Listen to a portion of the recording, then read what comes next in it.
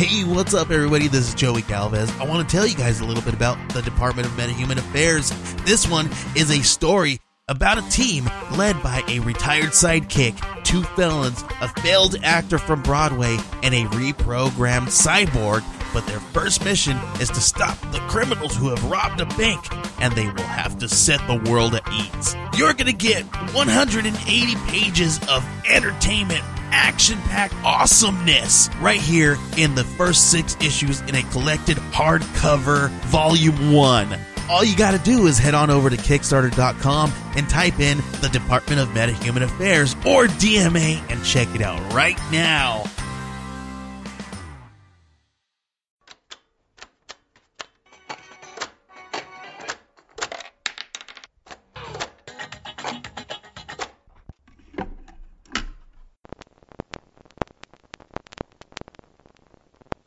For moments crowded with laughter, listen to this show. Then you'll be happier after when off to work you go. All the cares throughout the day will dwindle away, and you will say the day is happier after the show. Silence. I send this to Sparky so he has to do all the editing, so I still don't have to do real work. That's great. Here, I just did a podcast. You edited it. Yep, exactly. That's how it's always been. I've never been the technology guy. When I did the, I don't know if you ever listened to the Valiant podcast I did with Martin, but we did that for a long time. And I dabbled in a few other things on Nerdy Legion. There's quite a few podcasts that I got going. And then ended up, it's always been hard for me. It's easier now, but, my son's special needs, it was really hard to commit time to doing a podcast. And when I started trying to do stuff on my own, when the Valiant podcast was starting to lag because, the enthusiasm was dwindling with myself and Martin, and, it was getting difficult. And I knew that at some point, we were going to get tired of doing it, and I was going to be high and dry on a podcast, which is exactly what ended up happening. But so when I started doing my own thing, I just sent it to Sparky, and he edited it for me. He was enthusiastic about getting involved in podcasts, but he's like, I'm never going to do one. But he would edit mine. Then he started doing one with his cousin. And then somebody else hit him up about joining on some sci-fi books podcast. And I was like, hey, if you ever want to do another podcast, do one with me. That's basically how we started doing it. Martin actually lives 30 miles down the road from me. Yeah. Funny, small world. I think Jonathan Sanchez is in your neighborhood approximately somewhere. I don't think I'm familiar with him. He was one of the big Valiant guys. Yeah, I know you, Martin, Chris Parton, I believe, is down in that neck of the woods. He's in this area. Yeah, I got nobody up here. You know what's really funny though? So where I lived in California, I lived in Santa Clarita, so the first comic shop, well, not the first, the comic shop I went to before moving to Maine, and I didn't go there regularly, I wasn't subscribing or anything, but it was called Brave New World. Andy, who worked for Valiant, ended up buying that comic shop. So, basically, my old comic shop ended up getting bought by somebody that I knew from Valiant, who I became friends with, and he was in my fantasy football league for a few years. That's awesome. Yeah. I was, you probably knew this thing because if you were around with the Valiant stuff, someone actually threw my name out to Dinesh, and he ended up sending me a box of all the gold books. Oh, nice. And the oversized hardcover of XO1 and Harbinger 1, and then the solid black it was just, I don't remember, it was just a Valiant, a teaser book or something, and it was signed by all of the creative. Yeah. Anybody that had anything to do in the office, it was signed by them. And I still to this day have no idea how I got this box. It was crazy back in those days, and that's what was so addictive about the Valiant community was the fan base was so rabid but supportive. It was rabid in a positive way. Everybody was so into it and so supportive of each other for so long. And the company, when it was run by the people who founded it, it was very much supportive of those people who were very grassroots driving it. And, you know, it when DMG got involved, it just got diluted and went to shit, basically. But, you know, Martin and I did the Valiant podcast for like 3 years. We hit over 100 episodes of that before we kind of flagged on it. And at one point, Dinesh ended up sending me a box of comics. And you're lucky if your box is packed well, because the main thing I ever noticed about when they send books is they packed them like crap. So I got 4 variant covers of, gosh, what book was it? It was Britannia. And they were valuable. And they were beat up pretty well. If they hadn't been beat up, they probably would have been worth like $800 to me. Wow. I still was able to sell them to a big time collector that knew like how to do like pressing and all that kind of stuff to like get comics fixed that were damaged. I sold them to him for like $200, and then I used all that money to buy a bunch of books because I had sold my Valiant collection when we bought our house, and so I bought a whole bunch of the collection again, and then like after that I kind of started flagging off on Valiant, and I ended up like selling the physical copies and buying digital copies of a lot of the stuff. But yeah, it progresses how it is. It definitely, like, once Dinesh was gone, like, it just kind of ripped the heart out of it, and I don't know what they do anymore. Like, I don't keep up with it because like I'd rather keep that like that golden era of like you were saying, get into Exo. So like when I first got into Valiant, I was able to get Archer and Armstrong and Bloodshot from the first issue. So those are one of the first 4 titles launched. It was Exo, Archer and Armstrong, Bloodshot, and Harbinger. And Exo was first, and I don't know the order after that. But so Bloodshot and Archer and Armstrong were the first 2 I got into. I got a few issues of each, and then I went back and got all that I could because they were having that sell at my comic shop. And then when I really dug those, eventually they did the Harbinger Wars crossover that was Bloodshot and Harbinger, so I got into Harbinger. And then I got into Exo, but I was able to go buy like the first 19 issues of Exo on eBay for really cheap. And man, there is nothing better than getting into something new and then being able to pick up a whole bunch of it for cheap and then binge on it, and it'd just be so good. And that's exactly what Valiant was. Yeah, my LCS was able to get me around 18 of Exo. So we're talking less than 60, 70 books total. They were able to, in their back issues, pull everything together. I bought a full collection and kept, everything Valiant was on my list.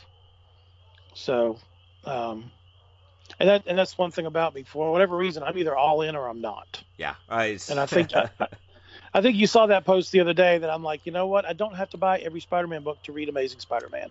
Exactly. But something like Star Wars, you've learned is worth you being all in on, and that's the difference, is figuring out what's right and what's not. That's true. When so when I started dabbling in the original run of Valiant, VH1, my comic shop, Coast City Comics in Portland, which if you ever come to Maine, like, they're awesome. He had a quarter bin section, and I remember talking to him, and he told me flat out, the quarter bin section isn't financially worth the space it takes. Like, they don't make enough money off of it to actually be worth that amount of space it took in their comic shop. And it wasn't like it was the biggest section, but it just goes to show you, like, I mean, they're in downtown Portland. It's the most expensive place to be in Maine. But so I got hundreds of VH1 books for $0.25 a pop.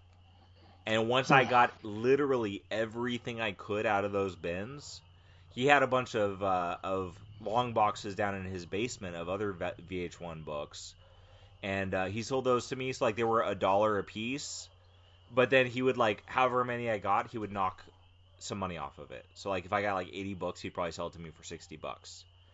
So he was a big part of the reason why I was able to build up. I at one point actually had the entire collection of VH1, which is over 600 books.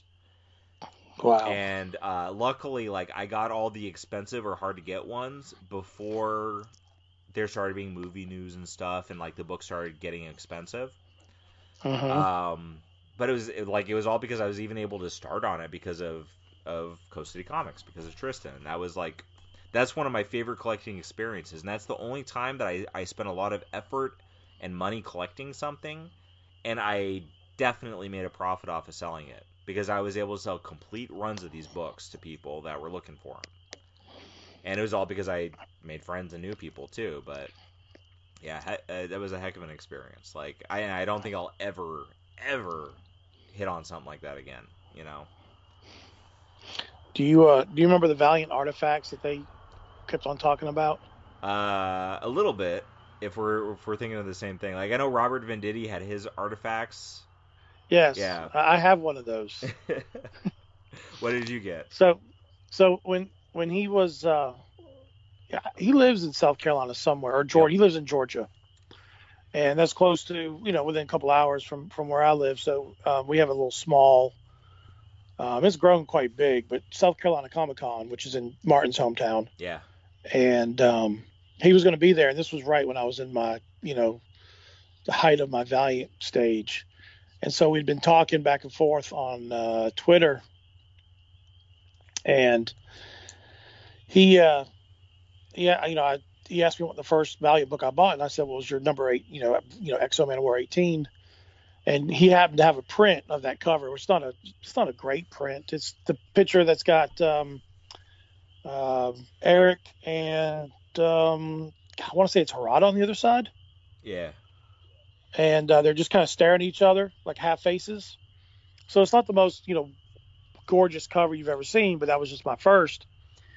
And so I bought that print, obviously, and he wrote at the bottom, "You never forget your first," which I thought was hilarious. And then he said, I'm not sure if you know what this is. He says, but I do these things called Valiant artifacts, and these are one of a kind memorabilia. And it was a handwritten page of his notes for that issue. That's really awesome. Yeah. So I've got them framed side by side, and I don't actually have the picture up now. It's in storage at the moment. But I'm thinking about. She moved some of her stuff out into the family room, so I've got some more room in the bedroom. I'm thinking about pulling it out and sticking it up again. You can have comics up in your bedroom. I'm lucky I have an office. Oh wow! No, I've got like right above my bed. I've got my all-time favorite Superman cover, which is Superman Volume 2, number 59, a replica of Action Comics number 1. I've got that beautiful 1,000 covers of Action Comics.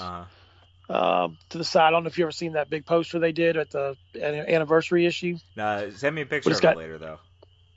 I will. It's got the covers are like half-an-inch thumbnails. Yeah. So in order to see them, you really have to kind of get up and close. But it's got every single cover A from Action Comics number 1 to Action Comics 1000. Oh, that's awesome. And so that's over here. And then my bookshelf is in the bedroom of all my trades. So yeah, one of the things when we bought a house is my wife's an artist, so she needed her space to be able to have a studio to like work on art. And I said I need my own space. Like my whole life I've never had like my own living situation. I lived at home. I lived with her and a roommate. And like roommates, and then we had our own house. But still, like I've always I've never had my own space up until we got this house. We never had enough space for me to have like my own space. So like I mean, back in the Valiant days, do you remember the big Armor Hunters? They did the giant connecting cover. Like yes. So I had gotten all of those, and I had actually gotten out of collecting Valiant before I even was able to put them up, and I sold them. So like getting a house, like I need to have my own space. So we got a house where I have like I don't have a door on my office, but I have like my own area. And I've slowly been ordering the BCW comic frames and going around the border of my walls. Yeah, and I've seen those pictures. Yeah, it's great. Like one of my favorite thing is I got all 13 issues of the TMNT City at War run. And, from the original Mirage run, I got all those covers up there. And I think once I get the border all the way around, the next thing I'm going to do, and I have all these already, but I'm going to put up all of the Marvel Comic Presents. That is the Weapon X run. Because they're all Barry Windsor Smith covers, and they're fantastic. They're beautiful. Yeah. But, it's great to be able to do that stuff. I was going to say, Martin has a Robert Venditti artifact. He told me about it years ago, and once again, like locally, like he always comes to all the things, and I forget the story exactly, but I believe Martin basically said that Venditti prompted him to ask for it because like you have to know what you're asking for, but Venditti like prompted him to ask for it so he could give it to him. But yeah, it's it's so cool to make those kind of connections. Like I don't have a lot of connections in comics. Like there's no cons up where I live, and I can't afford to go to anywhere else. But like one friend I've made is J.K. Woodward. I've went to one convention in Maine. Coast City Comics did one convention, and I met J.K. Woodward there. And he's mostly done Star Trek and some Doctor Who stuff for IDW. But he did one cover for TMNT. He's a big TMNT fan. And I've been friends with him for years. Like, I hit him up to ask him about what I should listen to of David Bowie when Bowie died. Because I'd never really listened to Bowie, but I was like, I should, And he didn't, like, send me a list of stuff. He said, call me and get a notepad. So I called him, and he, like, was talking to me on the phone, telling me all this stuff to listen to, But it's so cool to have that. Like, I came up with this, like, dream commission that was just perfect. I had been bouncing this idea in my head, and I finally got down to what I wanted to, and I sent it. Like, I said, hey, I want this. And it's, the broken Bat cover where Bane is breaking Batman's back? Yep, so, $4.97. Yeah, so like I'd always loved that. That was one of the Batman comic arcs that was like the regular comic, not something that was made for trade. Like oh gosh, I'm gonna blank on. I had it in my head. The long oh god, what? Nightfall. Yeah, Nightfall is that. What was the other one? The one that goes through all the holidays. Oh, that's the Long Halloween. Long Halloween. Okay, so I was right. Okay, so like Long Halloween was clearly written for trade. Like it wasn't the individual issues. Yeah, I know they released as individual issues, but like it's pretty obvious, that it was like meant to be this concise thing. So Nightfall is the only Batman thing that I got all the trades and I loved it. But I always loved that cover of Bane breaking Batman's back, and when then they did the Batman TMNT crossover, so I started getting these ideas of like, okay, I could do something with that, but do it a little bit differently. I was like, okay, I could do like Rocksteady breaking Batman's back, and it'll be like crossing over, right? But then the TMNT issue came out where Rocksteady and Bebop killed Donatello, and I was like, oh, this is perfect. So I had him do Rocksteady breaking Donatello's back, which is exactly what they did, but in the vein of that cover, and it's fantastic. I got that. I got the comic. My comic shop that closed. Like when he had one, I told him like, if you come across this, like let me know and I'll definitely buy it from you. Bought the cover from him. The best part of the story is I show this to my son. Like he had already, of course, like I had the commission up on the wall. I showed him the commission. I showed him the comic book and said, see, this is done like in this style. And he was like, I don't know, 5 then. So he goes and he draws a picture of Cheetah breaking Wonder Woman's back. And I was like, that's just the best thing ever. Like he saw all this and he wanted to do it himself. So, like I have 3 pieces of art. I have Bane breaking Batman's back. I have Rocksteady breaking Donatello's back. And I have my son drawing Cheetah breaking Wonder Woman's back as a 5-year-old, And that's probably the most precious of all of them. It's close, Oh man, but so what's with your Beastie Boy kick? Oh man, so I've listened to the Beastie Boys my whole life. Like Licensed to Ill came out when I was like 3. So I mean I wasn't listening to it then, but I remember when my older sister I'm so old. I just have a lot of old friends. My older sister, when she was in like junior high school age, like I remember her listening to Licensed to Ill because I remember the songs Brass Monkey, Girls, and Fight for Your Right to Party. Right?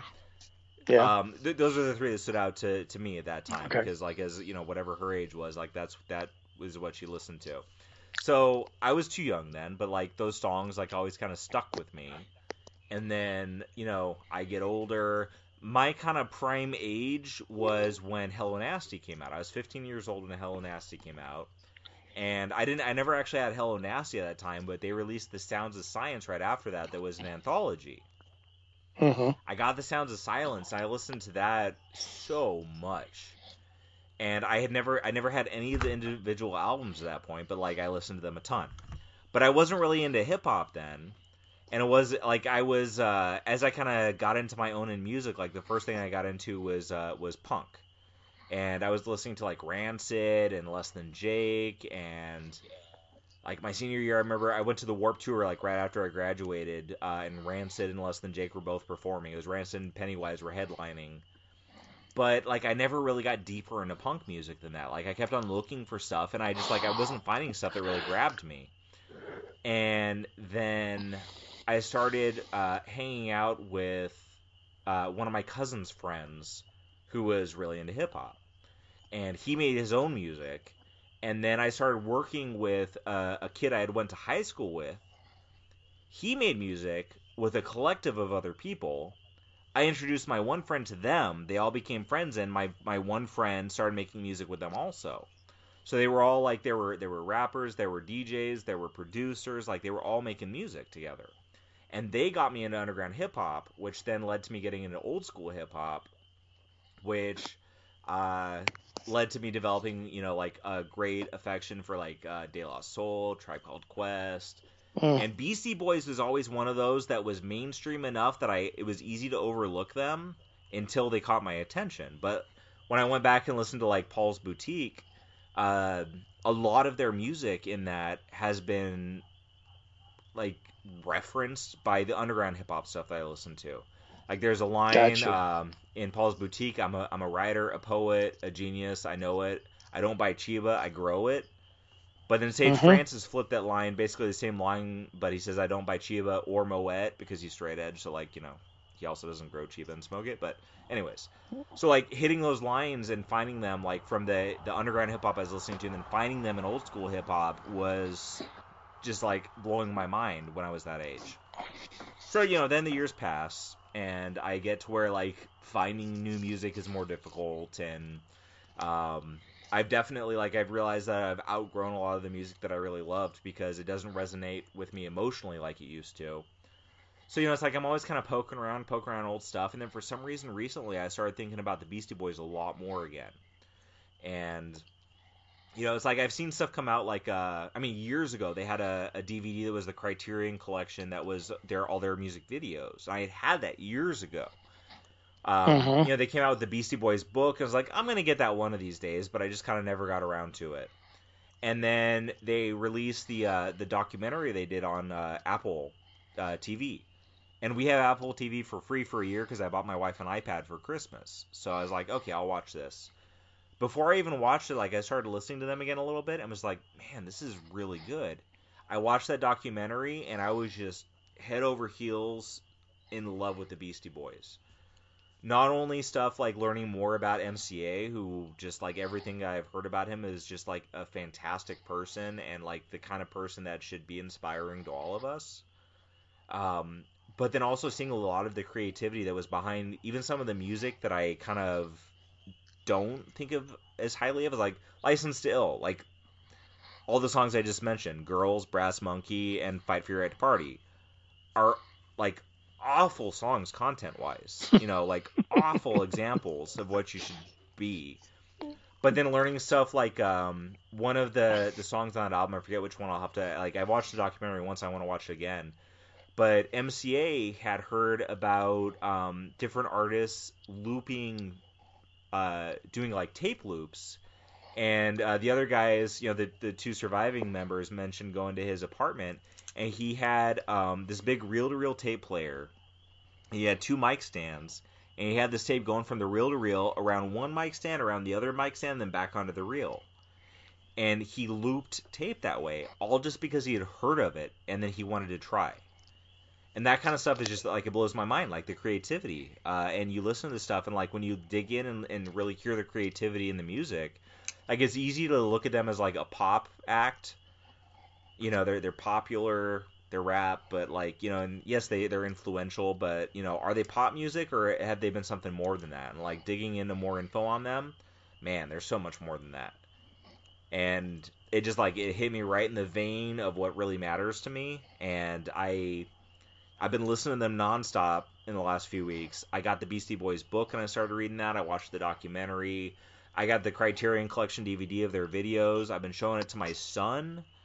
My son has been loving the Beastie Boys stuff I've been showing him. I showed him the video for Body Movin', for Intergalactic, and for 3MCs and 1DJ. And I love that his favorite one is 3MCs and 1DJ because it's just them all being goofy and performing. And plus this Mixmaster Mike, who's freaking fantastic. But yeah, I don't know. It's been fantastic, and I just like something hit me the right way, and like I've always listened to the Beastie Boys, and I've always liked the Beastie Boys, but now, like, not only do I respect them immensely more as artists, I expect them immensely more as people from what I've seen. So that's why, like, I got you. I was just curious because, I mean, I don't know. I think sometime after Hello Nasty, they lost me, and I need to go back and listen to some of the later stuff. And see, I haven't even listened to much of that yet. So I just today started listening to the Five Boroughs. And like, I mean, I've heard some of it before, and even listened to like a few songs recently. But yeah, I mean, like after Hello Nasty it was kind of a different world for them. Like, you know, stuff spread out a little bit more. Oh yeah. But yeah, To the Five Boroughs is definitely good. I think they go back a little more to their roots of not worrying about being as like radio friendly, because they definitely get a little bit more profane in their music. But it's good. And then I haven't listened past that, but I know that one of their albums after that is like an instrumental album. But I mean, you go back and listen to all of their albums like after License to Ill, and they have like such a diverse mix of stuff, like instrumental songs, hardcore punk songs, like all kinds of stuff like that. It's amazing what they do. Yeah, the thing about them was, you know, License to Ill, very popular, very, very radio-esque. And then the follow-up album, Paul's Boutique, not as much. I mean, there was one or two songs that could be on the radio. And then Hello Nasty kind of went, and it, like, I don't even think Hey Ladies was a radio-worthy song, but it was. Freaking cowbell in it. and then from there, it was like, well, we just don't care anymore. I don't care if our songs get the radio. And it was like a weird, you know, growing up, because, you know, well, I was a teenager when that License to Ill came out. I wasn't 3. Damn, I'm old. You were 18. It was so bizarre to hear, being a teenager, being that young. I didn't appreciate it as much as I do now. Yeah, and that's exactly it. Is like it's hard to appreciate it. Like, you change over age, and to be able to go back and listen to something you listened to as a teenager and see it differently is freaking amazing. Like, I absolutely despised Paul's Boutique when it came out.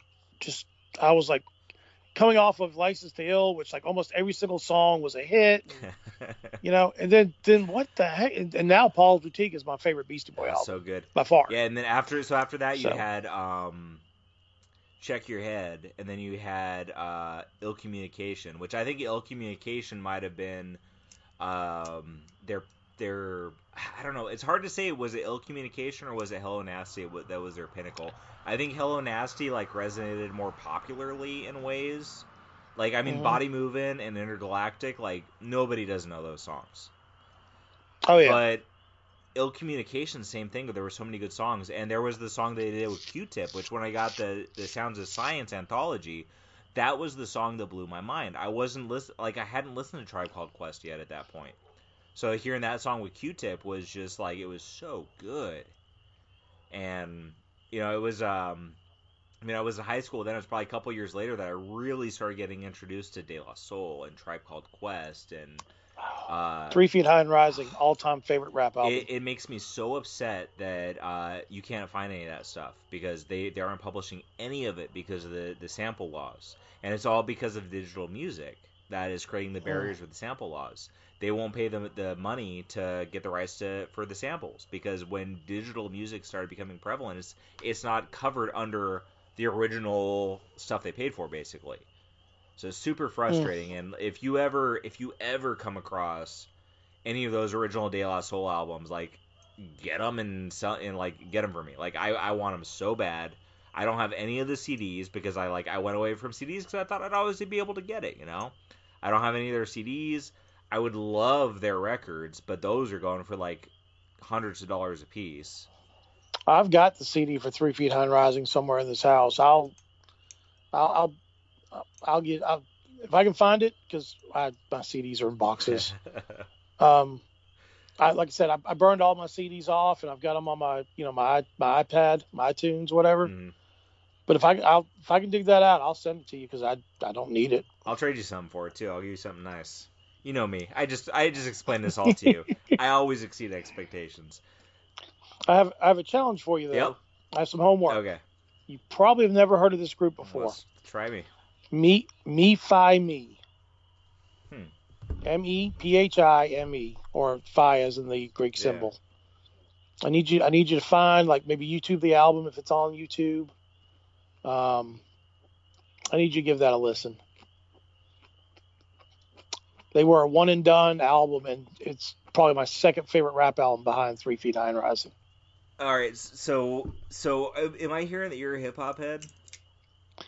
I am everything but country, and when I say everything but country, that includes classical, jazz, opera, rock, right. Classic rock, so hip hop. Are you saying you don't listen to Johnny Cash? If Johnny Cash is on the radio, I do not change the channel. No. You should. So first of all, you should listen to the American recordings that he did. All of them. There's many of them. They were done like later in his career with Rick Rubin, who you will know as the guy who helped get the Beastie Boys off the ground and then took advantage of them. And I have a little less respect for him now. But the American recordings. Like, do you have Spotify or whatever? Like, what do you use for music? We use the Apple iTunes, whatever, iMusic or whatever it is. Yeah, check out American recordings. The first 4 volumes were done before he died. And any volume after that was stuff he had recorded before he died, obviously, but was released after he died. But there's some very, very good stuff in those posthumous volumes too. But that will change your mind on Johnny Cash. And as far as country goes, so Johnny Cash, also Willie Nelson, Red-Headed Stranger. Listen to that album. I defy you to not be impressed by it with what you're saying about music otherwise. Country, it's all about finding the right thing. Just like it is with rap, honestly. Like, it either resonates with you or it doesn't, but there's good stuff in everything. Man, we are definitely going to be podcasting again. So no joke, like, hold on, I dropped my headset. No joke. I went into planning to record it with you thinking, all I want to talk about is Beastie Boys, but Glenn isn't going to want to talk about Beastie Boys. 2, we're talking about Beastie Boys. And also, by the way, I'm still recording, so this is what we call an after dark section of the podcast. So this will also be released. Yes. Okay, so we're going to have to record again. And apparently we're going to have to talk about hip-hop. And whatever else you want to challenge me to listen to. And I might think it's about some stuff for you. I will warn you, my hip-hop pretty much stops at the end of the 80s.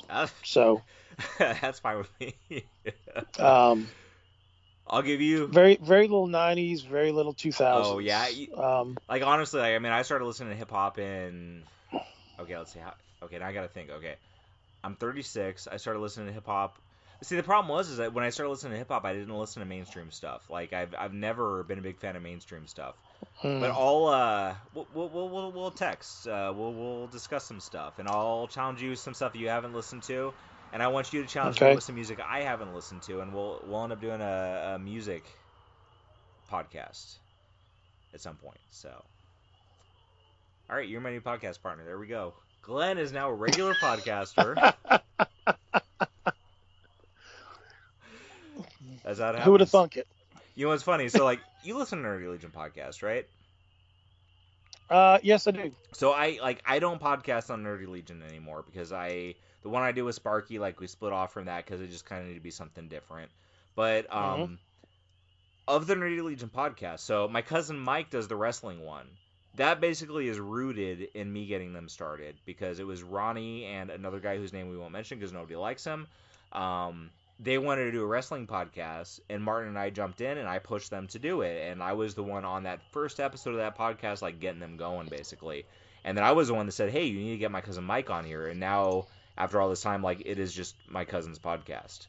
The DC podcast that Ronnie and Aaron do started from me starting one with them because I wanted to talk about Rebirth, but I couldn't keep to it regularly, so at a certain point they wanted to keep doing it. I handed it over to them. They made it their own thing. quite a few of the podcasts on there were like that. Like, it was people, even other ones, like it was people that Martin and I talked to on Twitter that we got to do something, and then suddenly they're podcasters. And so many of them said, I'm not a podcaster. Then eventually they became podcasters. That happened, so. No, I haven't listened to much of those. The only one I listened to is just, I guess, the main Nerdy Legion podcast with Nick and Martin. Yeah. Where they talk about absolutely nothing. It's the most enjoyable 2 hours of my day. Yeah. And see, that started totally different. That was when Martin had the idea to start. That was totally Martin's idea. It was going to be like a panel podcast each time. And they were going to do like different people every time. And man, Nick and Martin settled into their groove. And like, I haven't listened in a long time, but I see how it resonates with people, man. And they're doing their thing. And that's exactly what podcasting should be. It's just you're having fun. And if people want to listen, they listen. And if they don't, they don't. Who cares? Like, you look at Mike Myers. He doesn't give a damn if anybody listens to his podcast. He does them because he wants to talk to people. And, yeah, let me tell you, like, I am sure I get way less listeners than Mike does. I don't care. Like, it's just about talking to people. I was this close to dropping podcasting altogether when we had this big gap, like, with all this stuff, crazy stuff going on in the world. Sparky got sick, and he had like 2 months where he couldn't record. And I was this close to just, like, I almost gave my mic to my cousin and said, here, you use this because you'll actually put it to use, and I'm just done. And then finally, Sparky got better. We did a podcast, and I said, you know what? I missed this. And he kept me in it, It's just about having fun. That's all it is. Anyways, I will let you go. This will end up on the podcast also. I got to go put my son to bed. And, yeah, we'll do this again.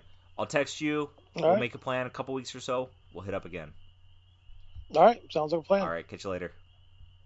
Bye.